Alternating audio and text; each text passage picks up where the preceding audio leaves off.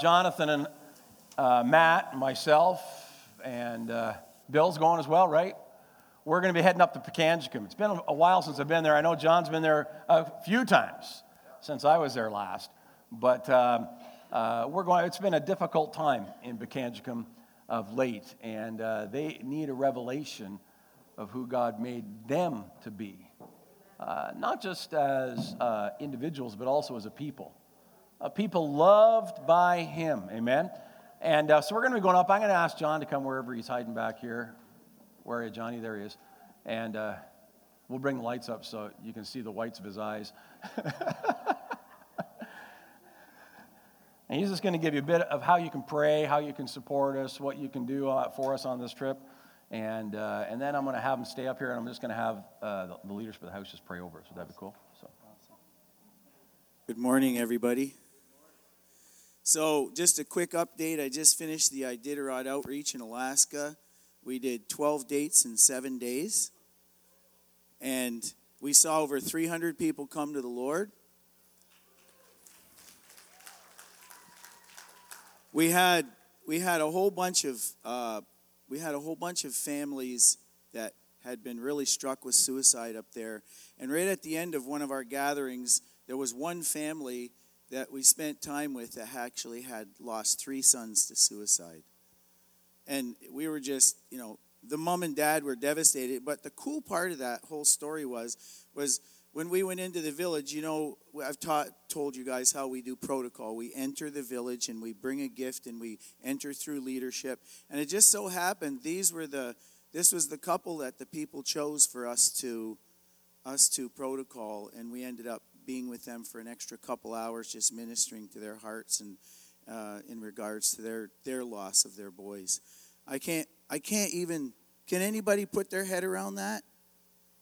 Even one, but to lose 3. This is happening in our native community still, and we, the church, have got to wake up. We've got to stop partying, and we've got to start focusing on the need. Because heaven's not going to come down. We're not going to see that great thing that we're crying out for, the revival, until we do what we're supposed to do. We've got a mandate, and the mandate is to save the lost, to bring healing to the world, for the world to recognize the outpouring of what Jesus wants to do and His purpose when He died on the cross. I want to just say about Matt. Matt was an amazing representative of Desert Stream. This guy is just... He's first class. I love Matt because everywhere we go, he carries my bags and no. He's strong, and if there isn't enough room, Matt always likes us piling the equipment on top of him. So whenever we're going somewhere, if it's a tight plane, even though he's a big guy, he makes space. This guy makes space for these kind of situations. So I have a picture that I want to show. Hopefully it's going to be up there. If it's not up there, okay. So Pikangikum, something has just happened in Pikangikum besides the tragedy. Something good has just happened in the community. The community has just elected a new chief, and the chief is, of course, a person from Pikangikum, but she's a university graduate. She loves Jesus. And they've never had an uneducated person in leadership. Like always, it's been people of the community that rise up, that are, do their very best, but they don't have the resources educationally to draw on that this lady has. And we need to pray for her. Her name is Amanda. And you need to mark Amanda. I had a picture of her and some words, but you need to mark the name Amanda in your mind for Pikangikum. This community has actually literally had per capita the most suicides on earth for the size of the community. And Pastor Kevin's coming with me to Pikangikum. He's coming on April 2nd. He and I leave, and we're going to be up there for 6 days. And I'm taking my team in, and we're going to be ministering in the program for alcohol and drug addictions. We're going to be ministering to 4 different separate classrooms that are the highest needs young people, like teenagers who have suicide issues. So we're going to be going in and specifically doing ministry in there. We're doing concerts, plus we're doing the Carry the Cure Committed to Life program. So this is Amanda Sainawap. She's the chief. She's been to university. She's passionate for her people. And I asked Colleen, what do we need to pray for? She said, our community is so tired and so death weary. So I don't know if I've ever had a chance to tell you this. Why Pikangikum? God laid Pikangikum on my heart 12 years ago because God showed me that when we see breakthrough in Pikangikum, it's going to mean that for the First Nations across the country. And so she is a leader that's in a place that is one of the most volatile situations you can imagine. She's going to have to stand her ground. She's going to have to be strong because there's always a battle for the chief in Pikangikum. Always, every chief. But she looks pretty determined, doesn't she? And she's Travis's sister. Remember Travis? She's his sister, his older sister. So when Travis recently lost a sister to a fire, their house burnt down and his sister, one of his other sisters, died in that house. So, death has been rampant in this community. So I want you to say this after me. Say, Pikangikum. Say it again. That name needs to be on your lips when you pray. You need to say that word, and you need to pray that God will, who the Son sets free is free indeed, right? That's what we just sang.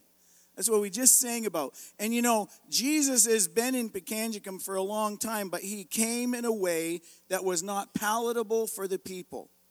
When we go there, we're carrying the message in through the love, and we're doing it in a cultural way. Pastor Kevin is going to be awesome there because Colleen looks at Pastor Kevin as her pastor.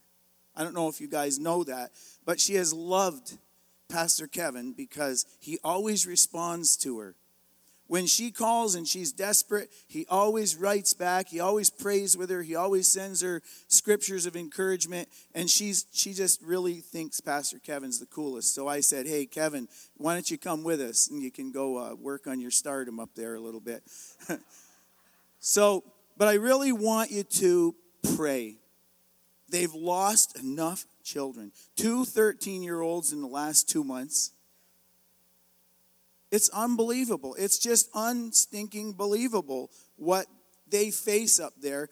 And we are a church that is taking on this community. We can go to Africa and we can do the stuff everywhere else, but this is our backyard. This is Canada.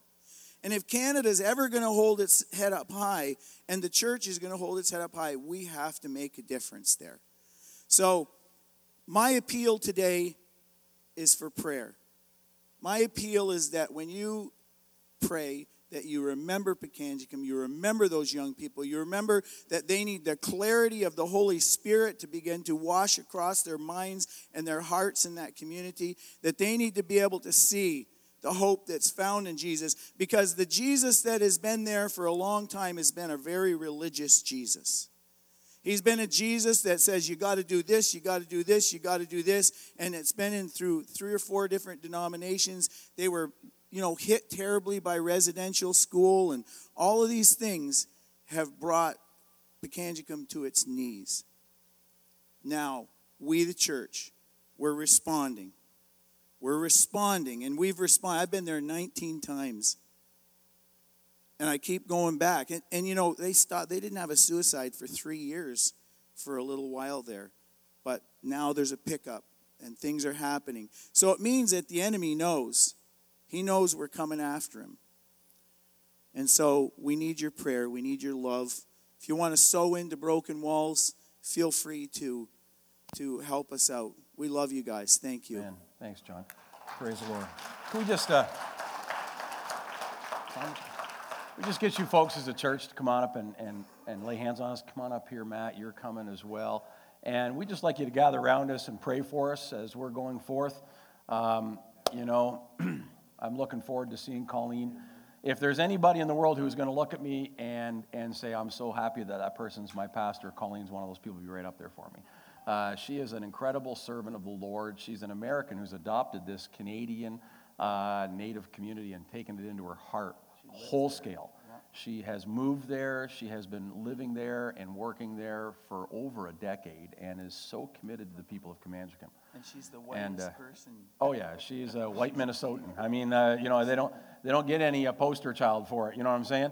Than her, and yet the town loves her, and they are at her home, and she has walked through so many people and so much heartache with them that she gets weary as well, and she needs our prayer. So we just ask you to stand this morning. If you want to come up and join with us, that's great. Stretch your hands out toward us. We'd love that as well.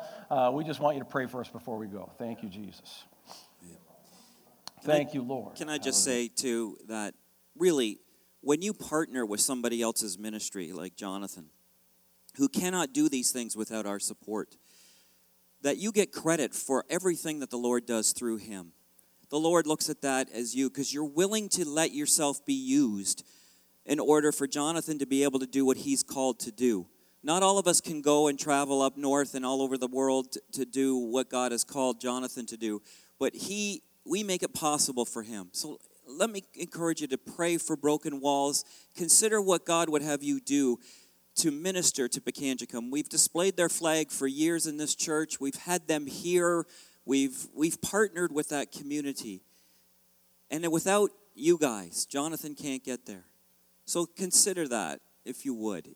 Some of you, I know it's tugging at your heart that you'd like to go and you can't, but this is another way to be able to support it. So let's pray and agree what God wants to do in Pikangikum through this team this time. Father, we thank you, Lord, for your goodness, your faithfulness to us, Lord. We thank you, Father, that you work through our hands, that nothing is impossible for us, that we can do all things through Christ who strengthens us, that you're our provider, you're a good, good Father, Lord. Thank you, Father, that you'll never let us down, that we can take the hope that we have here, Father, and bring it to Pikangikum by sending Jonathan and his team there. Father, that we can work through prayer support and through financial support to see that community changed for you, Father, to see the reversal of suicide and the reversal of that traditional spirit that has come into that community from years past and break that, Lord. We are more than conquerors. The enemy does not have authority. We can take it back from him where it's been given ground because we are the victory. We are the victors, Lord, in you. Thank you for that, Lord. Lord, we just thank you for what you're going to do for it, the testimonies that Jonathan's going to bring back from this trip, and the lives that are going to be changed in Jesus' name. Amen. Thank you so much, House. We deeply appreciate it. And I had the privilege of a couple weekends ago of being, I told John I was the token white guy speaking at a First Nations conference they had at Free Methodist Church in Napanee just a couple weeks ago.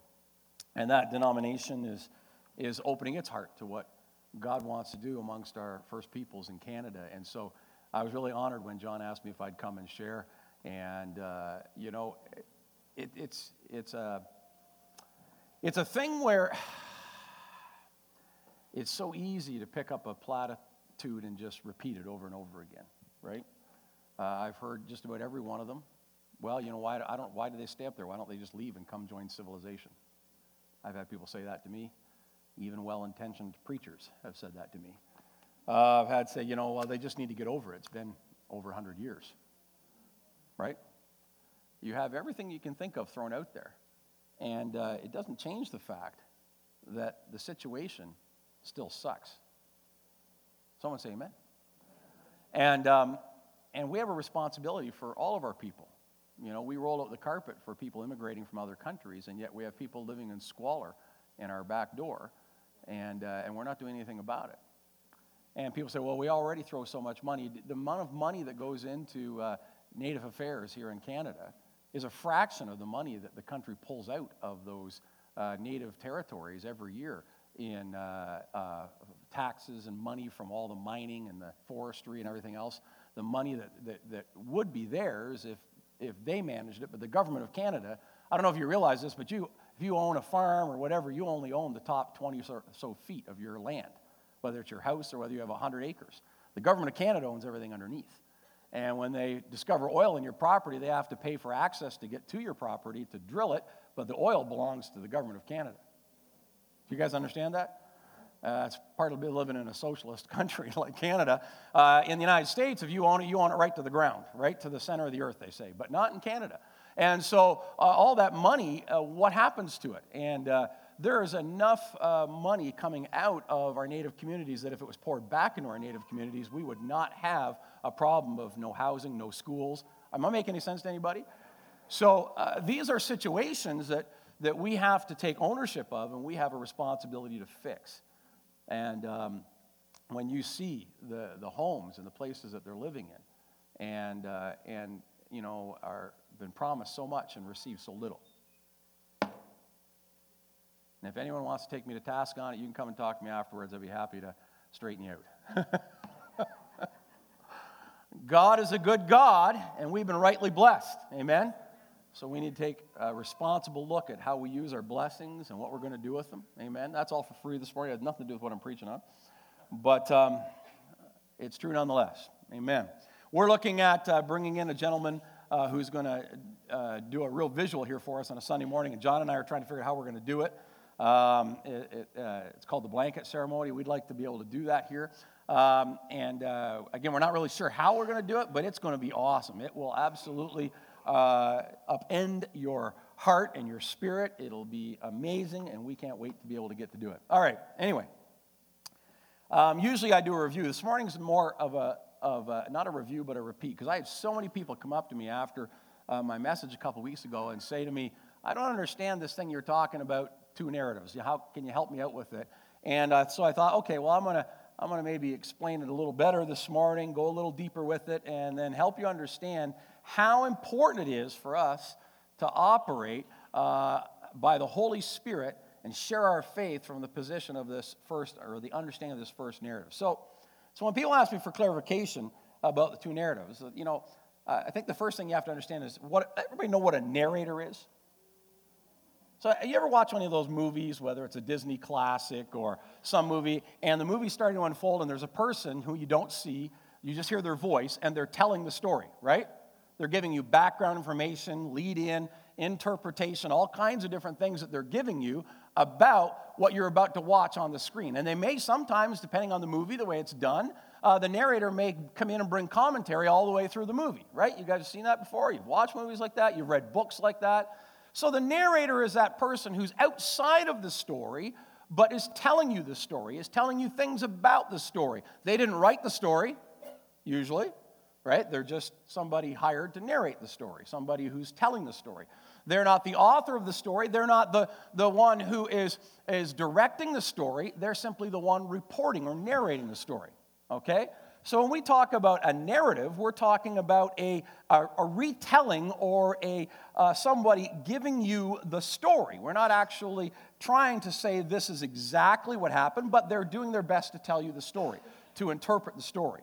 So when we talk about the fact that the biblical account of creation through to redemption and how there are two narratives that have basically influenced the telling of that story. We're not saying that there's two different stories. There's only one story. There's only, the biblical account is the only story. You understand what I'm saying? But how that story is told, how it is narrated, is extremely important. There is only one story. So I'm not saying that the one narrative is only looking at certain verses or only looks at certain portions of the Bible or is based on the Bible, and the other narrative is not based on the Bible. Not what I'm saying at all. Both based on the Bible, but they are a narrative. They are a way in which we tell the story. Does that help everybody out? So when we look at, those two narratives, the first narrative, which was focusing on the fact that God said it was very good. Everybody say good. We're talking about the Genesis account, the same biblical account that we'll look at that the second narrative is talking about. But in this first narrative, the focus is on how good things were that God created. God created a good earth. God created a good ecosystem. God created wonderful, beautifully, incredibly technically advanced creatures on this planet. He created things like DNA. Did you know that? He created all of the communication and information that's floating around in your body. I mean, it was all created by God. God created the eyeball. Did you know that the eyeball is a fascinating piece of engineering? It's astounding. And how, we think we're really cool because we can make microchips and make little, connections and stuff. We still can't replicate what's in the eyeball. And if we tried to, it's like to get it that quality, we need something, with a lens this big, right? And instantly your eye can go zoom in and out, can blur, can focus, can do all this stuff just like that all the time. And so we have to take a look at the Bible, which says you are beautifully and wonderfully made. You are an absolute marvel of creation that was made by God. And in Genesis chapter 1 and Genesis chapter 2, we have the story of the creation of the world and the story of the creation of man. And when you tell the story from the first narrative, your focus is on how God formed man out of the ground, breathed into him his breath, and man became a living, special creation of God. That man became this beautiful work of the Creator that was made in his image. And I think we all understand that doesn't mean that God looks like us physically. He may not, I don't know, but I mean, he's a spirit. So it's not like he needs to have, 2 hands and, 4 fingers and opposing thumbs on each hand and all that kind of stuff. You know what I'm saying? But when it says we're made in his image, it's talking about the very nature, essence of our being. That we are created like God, that we can love. We are created like God, that we can demonstrate grace and mercy. We're created like God in that we can create. We can innovate, as Pastor Ken talked about here a few weeks ago. We can do things, that are spectacular. He said, well, so can the animals. Yeah, beavers can build a dam, and it's a technical marvel. But the beaver doesn't decide next week to improve the dam. The dam design has been the same dam design for many years. Right? Centuries, millennia even. It's not like all of a sudden the beaver says, I'd like a 3-story one. And I think I'd like a balcony out in the back overlooking the pond. Do you know what I'm saying? The beaver builds the way the beaver was wired to build from the very beginning, does not have the ability to build any other way. We do. We can look at that and go, that building method sucks. We're going to build better houses.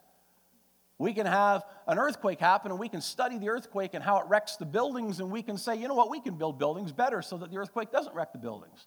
See, we have this ability to innovate and create that no other creature on the planet has. Why? Because we're made in the image of God. We have those abilities given to us by God. And so when we look at the creation and the story of the Scripture and redemption through that first narrative, the emphasis is on God's original intent. What did God intend when he put man in the garden? I think he made it really plain. He said, go forth and multiply, right? He said, subdue the earth. That doesn't mean treat it badly. Hello? He means to fill it and to take care of it, right? So that's what God told us to do. He said, fill it. Our mandate was to have if you look at that word, it means to have dominion, means to have complete authority in this realm. That's how God designed us. We were to have complete authority in this realm, and we were to be the ones who were given the governorship of this planet. It was our home. It was our portion of the divine kingdom. That's what God created in us. And so the emphasis is on what was God's original intent. And so when we look at redemption, we're saying, what does God want to do in redemption? We believe from the first narrative, he wants to restore his original plan. Okay, do you follow that? Now, anyway, the second narrative, the scripture I looked at from Genesis chapter 3, was then the eyes of both of them were opened, and they knew that they were naked. That verse in verse 7 kind of sums up the account in Genesis chapter 3 of the fall of man. So after eating the fruit, immediately the eyes of Adam and Eve were opened, and they knew that they were naked. They experienced shame. Innocence was lost. A punishment for their sins was then explained and set out. And this is what we call the story of the garden. This is the story of original sin. And then we even have Christ referred to by Paul in the scripture as the second Adam, the one who would come and would restore things, would deal with sin, would deal with the issues that brought forth death.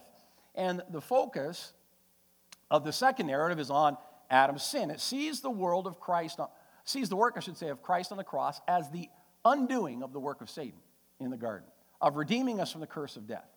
The death and resurrection of Christ is viewed as the cosmic event which deals with the sin problem. As a result of Christ's sacrifice, man no longer faces an eternity of separation from God, but can now be reunited with God throughout eternity. And this is not wrong. When I tell you this is both narratives that I'm talking about are completely soundly biblical. Everybody say biblical. That's completely biblical.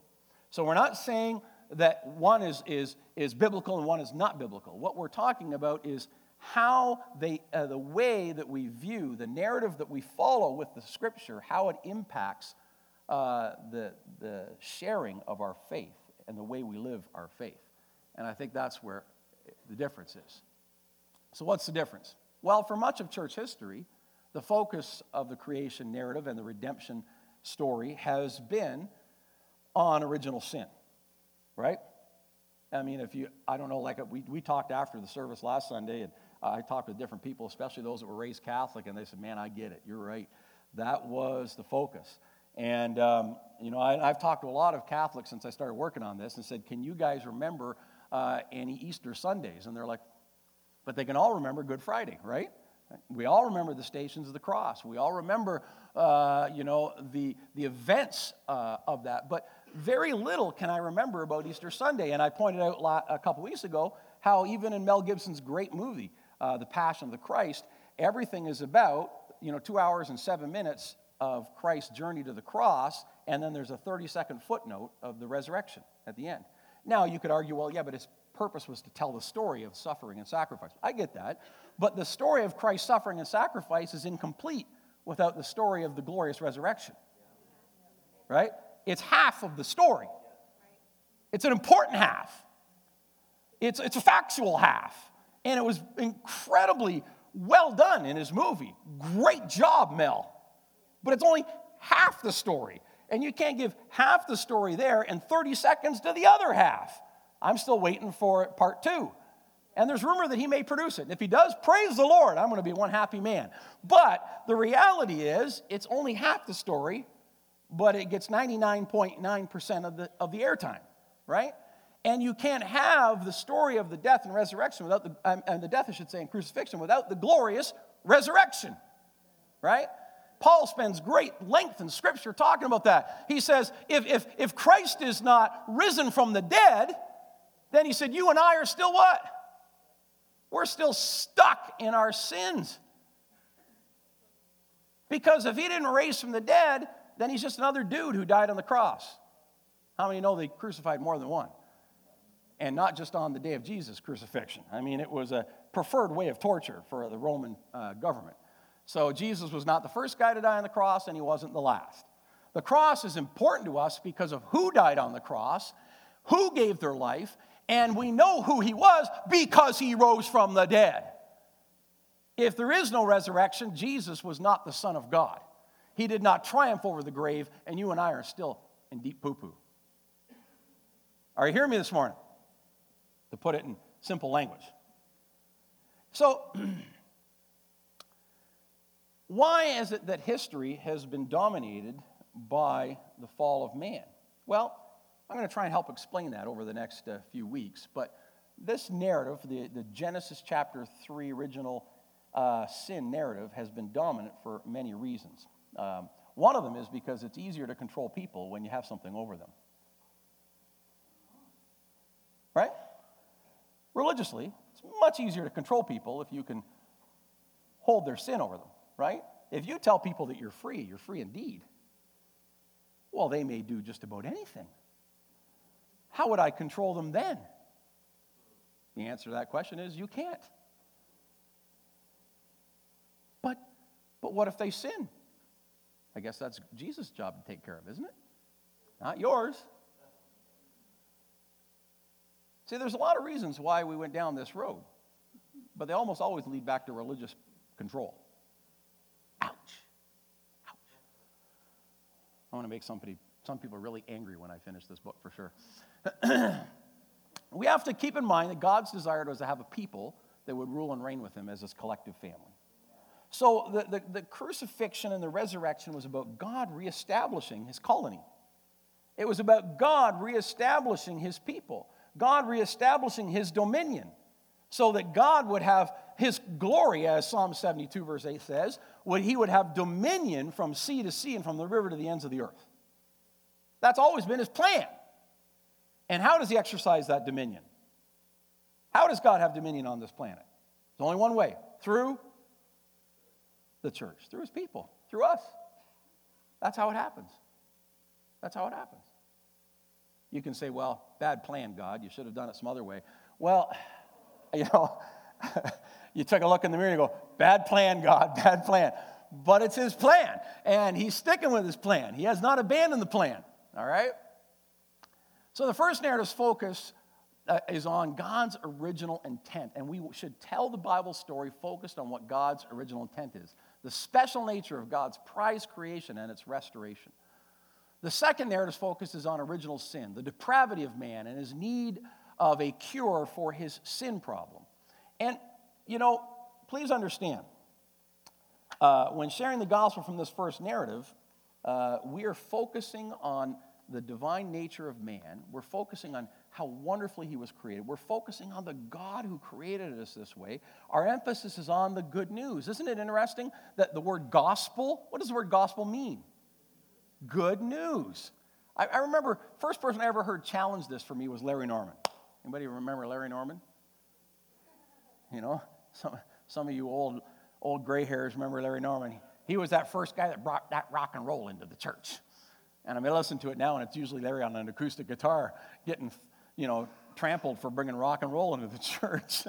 But anyway, Larry Norman, I remember him, telling the story once, and he was talking about our language and all the rest of it, and he said, we really are not good at telling the good news. And then he said, and then he gave this illustration. He said, one guy's witnessing to another, and he said, hey, listen, he said, I want to ask you a question. He goes, what's that? He goes, have you ever been saved? And then he said, yeah. He goes, oh, really? And he goes, yeah. He says, happened just last year. He said, I was up on the lake, and I stood up in the canoe, and he goes, and I fell in, and I can't swim, and this guy dove into the water and swam out to me, pulled me back. He goes, no, I'm not talking about that. Oh, okay. He said, well, what do you mean then? He said, have you ever been washed in the blood? Oh, I hope not. And then he says, no, I mean, I'm trying to ask you. He says, have you ever been redeemed? I don't think so. And then he goes, well, okay, what I'm trying to do, he goes, I'm trying to tell you the good news. Oh, what's that? You're going to hell.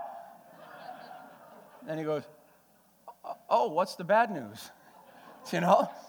And you see, when you're sharing your faith from the second narrative with all the focus on original sin, it's difficult. I mean, and I know that we've got people that think they're perfect and they've never sinned, but when you drill down into someone's life, the reality is they know. They may put on a good facade, but they know, I'm not making the mark. I'm not the person I need to be. That's why no matter how much wealth they have, no matter how much prominence they have, no matter how much they have following and everything else, that the suicide rates and the people, all of the celebrities and the people that have drank themselves to death, drug overdosed themselves to death, how many times over and over again we've seen about it. We were like, why? You've got everything. Why? Because they don't have everything. They need the hope that only Jesus can bring. Amen? They need somebody to tell them the good news, that they're loved by God, that he has a plan for their life, that the misery they're trying to eke out in is not working because you were meant for something more.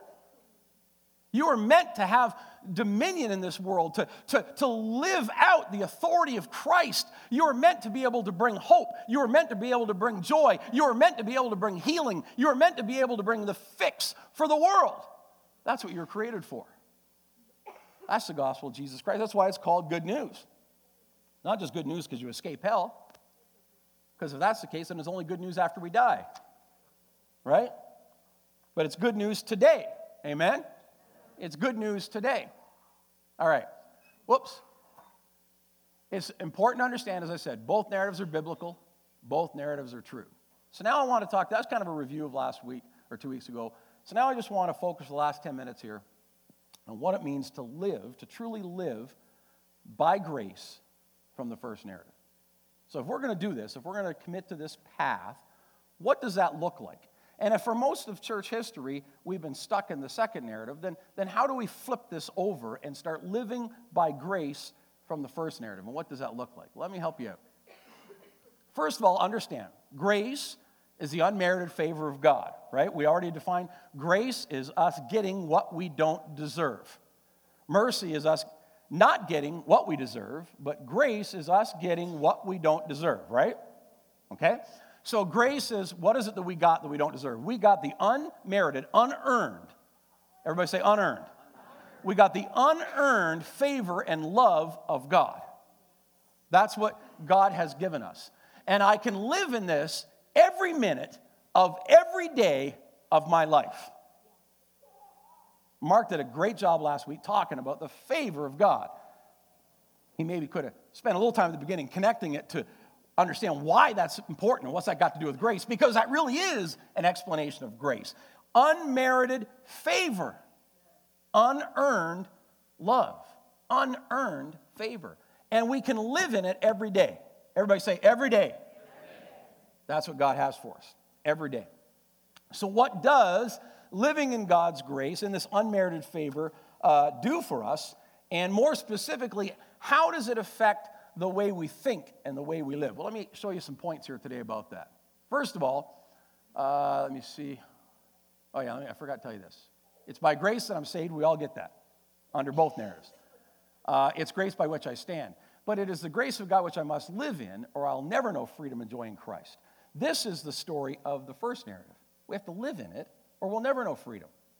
Freedom doesn't come because of self-discipline. How many know that doesn't work? You can't change all your habits just by self-discipline. Paul said in the scripture, but by the Spirit do we put to death the deeds of the flesh. Only by the Spirit, which is given to us. How? By grace. Unmerited favor. We don't get it by working harder. We don't get it by self-discipline. We don't get it by reading more scripture or by memorizing more scripture, although it's good to memorize because then we have something to speak to the devil about when he comes at us. But the reality is, as wonderful as those things are to make us more useful for God, right? We talked about that. They don't change our value. Our value is rooted in the sacrifice of Christ. And I'm able to stand and live every day by his sacrifice, by his grace. Amen. All right, so here's what it does. First thing is grace liberates me from guilt. Everybody say it together with me this morning. Grace liberates me from guilt. What do I mean by that? Well, because I know that the price was paid in full, I don't have to be robbed by guilt. Not today, not tomorrow, not ever. Now, I'm not perfect, right? I still sin. I know some of you find that hard to believe because Sherry is so deliriously happy that you're thinking to yourself, there can't be any sin in this guy. I mean, just look at the permanent smile on her face. And she's so blessed that her husband must be perfect. And I know that thought has occurred to you. You probably go home every Sunday after church and say, man, that message was so right on. Pastor Kevin is so perfect. Oh, Sherry is so lucky and blessed. But the reality is that Pastor Kevin still sins. That happens on very rare occasions. But he still sins. But here's the thing. I sin. Be careful now, girl. I still sin, but I don't live in guilt. I don't live in guilt. Guilt is a terrible thief. It's a terrible thief. Now you might say, oh, so you're saying you're never bothered by your sin? I didn't say that. I get convicted all the time, but conviction and guilt are not the same thing. Right? Conviction leads to repentance and life. Guilt lives to shame and death. Does everybody understand the difference? Conviction leads to repentance, turning around, 180 degrees, going in the other direction, and life. But guilt leads to shame, and shame leads to death. And so, do I experience conviction when I've sinned? Absolutely. And the older I get, the more mature I get, the more convicted I get. And the more I understand how much God loves me, the more convicted I get. But I don't live in guilt. Are you hearing me this morning? Everybody say guilt-free. Woo! Let's go have a chocolate bar and live guilt-free. Hallelujah. All right. So grace liberates me from guilt. So the extension from that is then that grace frees me from guilt-based work. Everybody say this. Grace frees me from guilt-based work. Guilt-based work. Do you know how many religions demand that you work for what you get? I mean, you can study world religions and you're going to be shocked by what you discover. The thing that is amazing to me is that it's not just Buddhism, Islam, and so many other religions that manage to work into it, but it's also many denominations in Christianity. And yet the reality is we cannot produce anything that changes our value to God by our work. We've already talked about this, but my goodness, it's amazing how we are motivated by, especially when we feel guilty, to work harder, right? You know, you blow your cool again for the third time this week, yelling at your wife or yelling at your children, and you feel so guilty, so you say, I'm just going to work harder. You know, what I need to do is I should watch less television, read 10 times more scripture, and maybe if I go serve at Grace Inn Shelter, then God will fix me. Those are all wonderful things to do, but it's not going to change you. Only Christ can change you. And that doesn't come from work, that comes from relationship. It doesn't come from you beating yourself up. No, it comes from you coming into the presence of the Lord and saying, God, I have blown it again. You have to fix me. You have to do the work in me. And he says, well, do you trust me? Will you hand yourself over to me? Because if you will, then we can work on this. But if you won't, we're at an impasse. There's not much I can do here. So since the price for my salvation was paid once for all sin, past, present, and future, everybody say, and future, then there's nothing that I can do to earn what has freely been provided for me already. So therefore, I have to understand that God made me good, and I could do nothing to earn that. That's why we're good for nothing. Did it cost him something? Absolutely. I'm not saying it didn't. But me? No. It was done by him. All right. Third thing. Grace frees me from shame. So everybody say this together. Grace frees me from shame. My past, my heritage without God is, everybody get this word, meaningless under grace. Meaningless. God does not view me except as a saint. Turn to the person beside you and say, you're a saint. That's how God views you, as a saint. The power of shame is broken because my significance comes from whom I am in Christ and not my performance as a man or a woman. Do you get that this morning? So my significance comes from who I am in him. Therefore, I don't have to feel ashamed because he made me, right? He made me with, a receding hairline, a propensity to gain weight in the middle, which I'm feverishly working against. He made me incredibly good looking. He did all these things, and he did it well. And I have to just learn to live with it and embrace it and enjoy it and say, this is who I am, and not have any shame about it. And finally, grace frees me from fear. Say this with me this morning. Grace frees me from fear. This is important for us to understand. God's grace, his unmerited love, affection, and favor over my life frees me from fear. People say to me all the time, Pastor, I'm trying to nail you down. Are you a Calvinist or an Arminianist? Do you believe in eternal security? And I get in all these kind of debates all the time. Where do you stand on these really important issues? Well, for starters, for most people that don't know Jesus, they don't give a rip. I've never won anybody to Christ asking them if they're Arminian or Calvinist. I have not had any success. And I've never actually had much success shifting somebody from one camp to the other either. My efforts fall upon the rocks many, many times before. But people say to me, do you believe in eternal security? And, do I believe in once saved, always saved? Well, here's what I do believe, all right?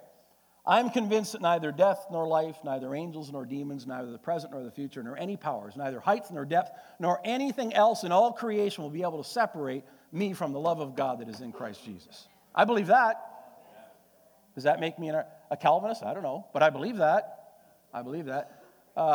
Here's another one. I believe that the steps of a good man are ordered by the Lord, and he delights in his way, and though he falls, he'll not be cast down because the Lord upholds him with his mighty hand. I believe that. Does that make me a Calvinist? I don't know. You tell me, but I believe that. I believe that. Here's the thing. Here's the thing. If you couldn't earn your salvation, what makes you think you could perform well enough to keep it? If I'm saved by God's grace, how do I stay saved? Hello, by his grace. You know, and that's true whether you're a Calvinist or an Arminianist. You only are saved by his grace, right? It's the only way we get to continue to walk this journey out with God is by his grace. Because he pours out his love on us every stinking day. Pressed down, shaken together, running over, the Bible says. He pours it into my lap. Whew, man. Can a person backslide? That's the other question I get asked because they really want to nail me down. Am I Arminian or am I Calvinist? So can a person backslide? Well, I just say this to them. Well, perhaps, but it's not as simple as you think. It's just not as simple as you think. God's grace was enough to save you. Do you not think it's enough to keep you as well? The same grace that redeemed you, the same application of Christ's death and resurrection and the sacrifice he made on your life that redeemed you in the first place, do you not think it's enough to keep you? But what if I go out and do this? Or what if I go out and do that? Am I still saved? You know, and I used to run into this all the time with people. And then I was sitting in a small group years ago, probably, 20 years ago, 18, 20 years ago. One of my favorite old-timers in the faith, Bruce Switzer, we were at his house, having a cell group. And we were talking about a story that we talked about a few weeks ago, the story of the prodigal son, right? Which I pointed out to you we needed to rename, right? So we're telling that story. And so I'd read the story from Luke 15, and after reading it, then, you know, being a good small group leader, I asked a few questions for the group to think about. And I noted that while the prodigal was still a long distance off, the father ran to him, and the father embraced him and put his robe on him and his ring on him and brought sandals for his feet. And I told people this is always my favorite story, and that it's all about the love of the Father. And so then after I shared, Bruce said, you know, very simple question. And he just asked one question. He said, I just have one question. I said, okay, what is it? And then he said, at what point in the story did the prodigal son cease to be the father's son?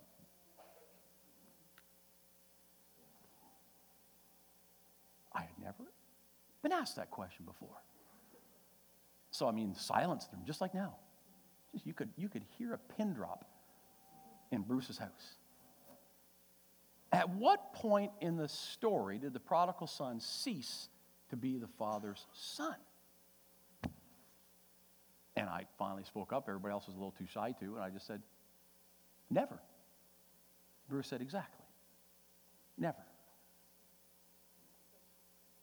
Never.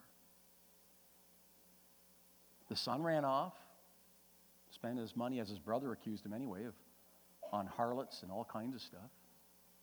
Right? But he never ceased to be the father's son. Oh, what are you saying, Pastor? What are you saying? What are you saying? I'm saying he never ceased to be the father's son. That's what I'm saying.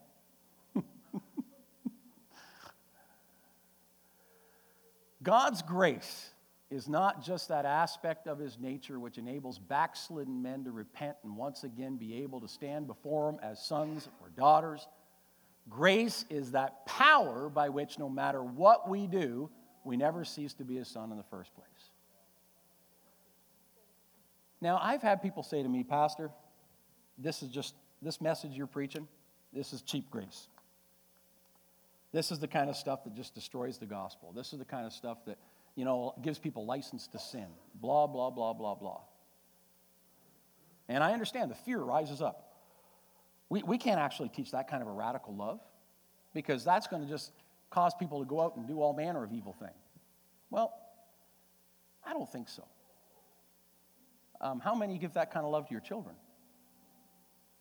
Right? Do you give that kind of love to your children, or is your love conditional? If you clean your room, I'll love you.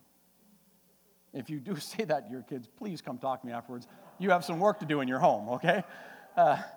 You need some help, right? If you do this, I'll love you. If you do that, I'll love you. No, we don't treat our children that way. And when our children do bad things, we don't stop loving them, do we?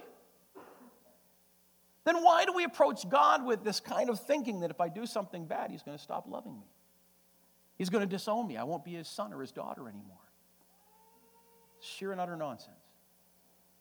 And then people say, but if grace is really like that, then people could go out and sin and God would still take them in. They'd still make it to heaven. Then what? What's your point?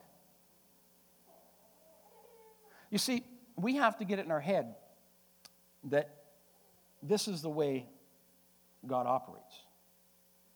You say, well, that makes him pretty vulnerable to being taken advantage of. Precisely. If love is not vulnerable, it's not love at all. Are you hearing me this morning? If God's grace is not vulnerable, it's not grace at all.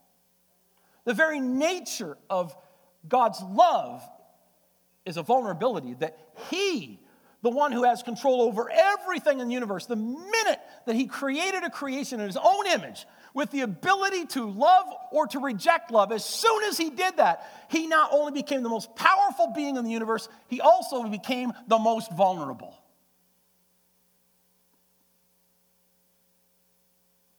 And when you have children, you enter the season of the greatest vulnerability you'll ever be in. Because nobody can crush your heart more deeply than those that you love so deeply. But here's the beautiful thing. If you live it out in a healthy way, if you love your kids in a healthy way, this miraculous thing happens. In that environment of love and that environment of security, they don't grow up to be reprobates. They grow up to be those who replicate that love and live it forward into the world. That the more we love our children unconditionally, the more we empower them to love unconditionally. You might be saying, if we love that way, if we forgive that way, then they're going to just run off and be crazy sinners. No, just the opposite is true. The ones that run off and become crazy sinners, in my experience, are the ones who come from religious, vindictive, unhealthy, unwhole homes who treat their children and parent their children in ways of dysfunction and not with the kind of love that Jesus Christ has for his church. And you say, well, then what about helping them deal with the sin in their life? Guess what? Here's the thing. The more I deeply know that he loves me, the less I want to sin. It's a beautiful correlation.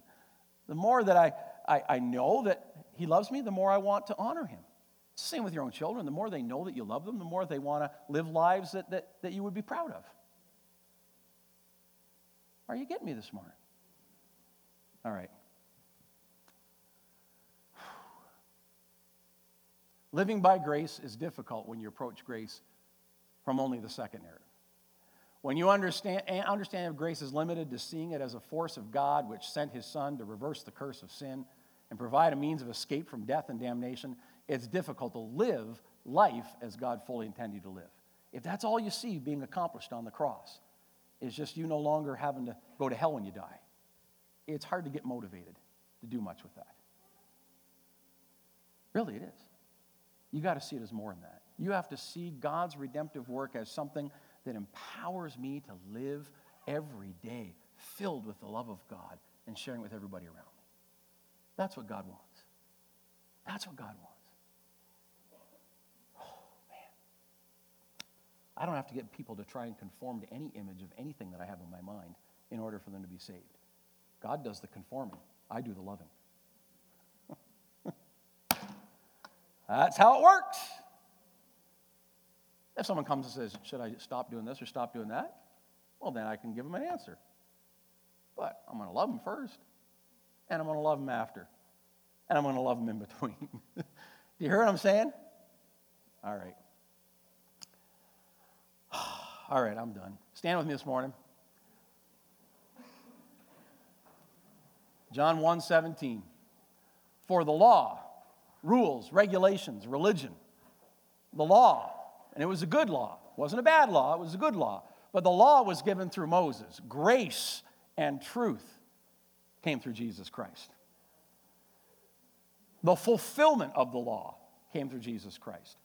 God never changed the law. It's still wrong to sin. It's still, all the same sins that were there in the Bible, they still apply. They're still sins. But the fulfillment of what should be, the price that should be paid for those sins came in Jesus Christ. And the empowerment, the unmerited favor of God to be able to live free from those sins comes in Jesus Christ. Are you hearing me this morning? That's the only way it happens. Praise the Lord. Grace, then truth. Notice it doesn't say truth and grace. It's grace, then truth. When I live in His grace, I can walk out the truth. It doesn't say, if I live the truth, then I can have grace. No. If I live in His grace, I can walk out the truth. That's how it works. Father, I just thank You so much for Your love for us this morning. And I know that this might, for some of us, this might be just stretching us so much to have to think about these things. And Father, sometimes it's hard to think about these things because until we've thought about them, we don't really see how they're implicating them, or the implications, I should say, of them in our everyday life. Until we start thinking deeply, then we go, you know what? Yeah, I used to share the gospel that way. I used to start with trying to help the person understand how big their sin was. I used to start with pointing all that stuff out to them instead of loving them. And then when they start asking me about their sin, I can talk to them about how much God has paid a price for that sin already. And Father, I can help them navigate those waters and come to grace in Him. And then, Father, to be able to live this incredible relationship with Jesus all the days of their life. Father, I thank You so much for Your love and affection for us. Oh, Jesus, You're so good. And Father, as we over the next few weeks, we uncover this journey of living by Your grace, living by this incredible understanding of Your creation and Your sending Your Son and His death and His resurrection as we come up in Easter this year. Father, I am asking for You to help us be able to live in the joy of that season all year long. And Father, we just thank You today in Jesus' name. Amen. Amen. Praise the Lord. Have an amazing day today in the Lord. Praise God. If you would like someone to pray with you, if you'd like some encouragement today, we're here to serve you. Be blessed. We'd love to pray with you and minister to you. Have an amazing day in Him.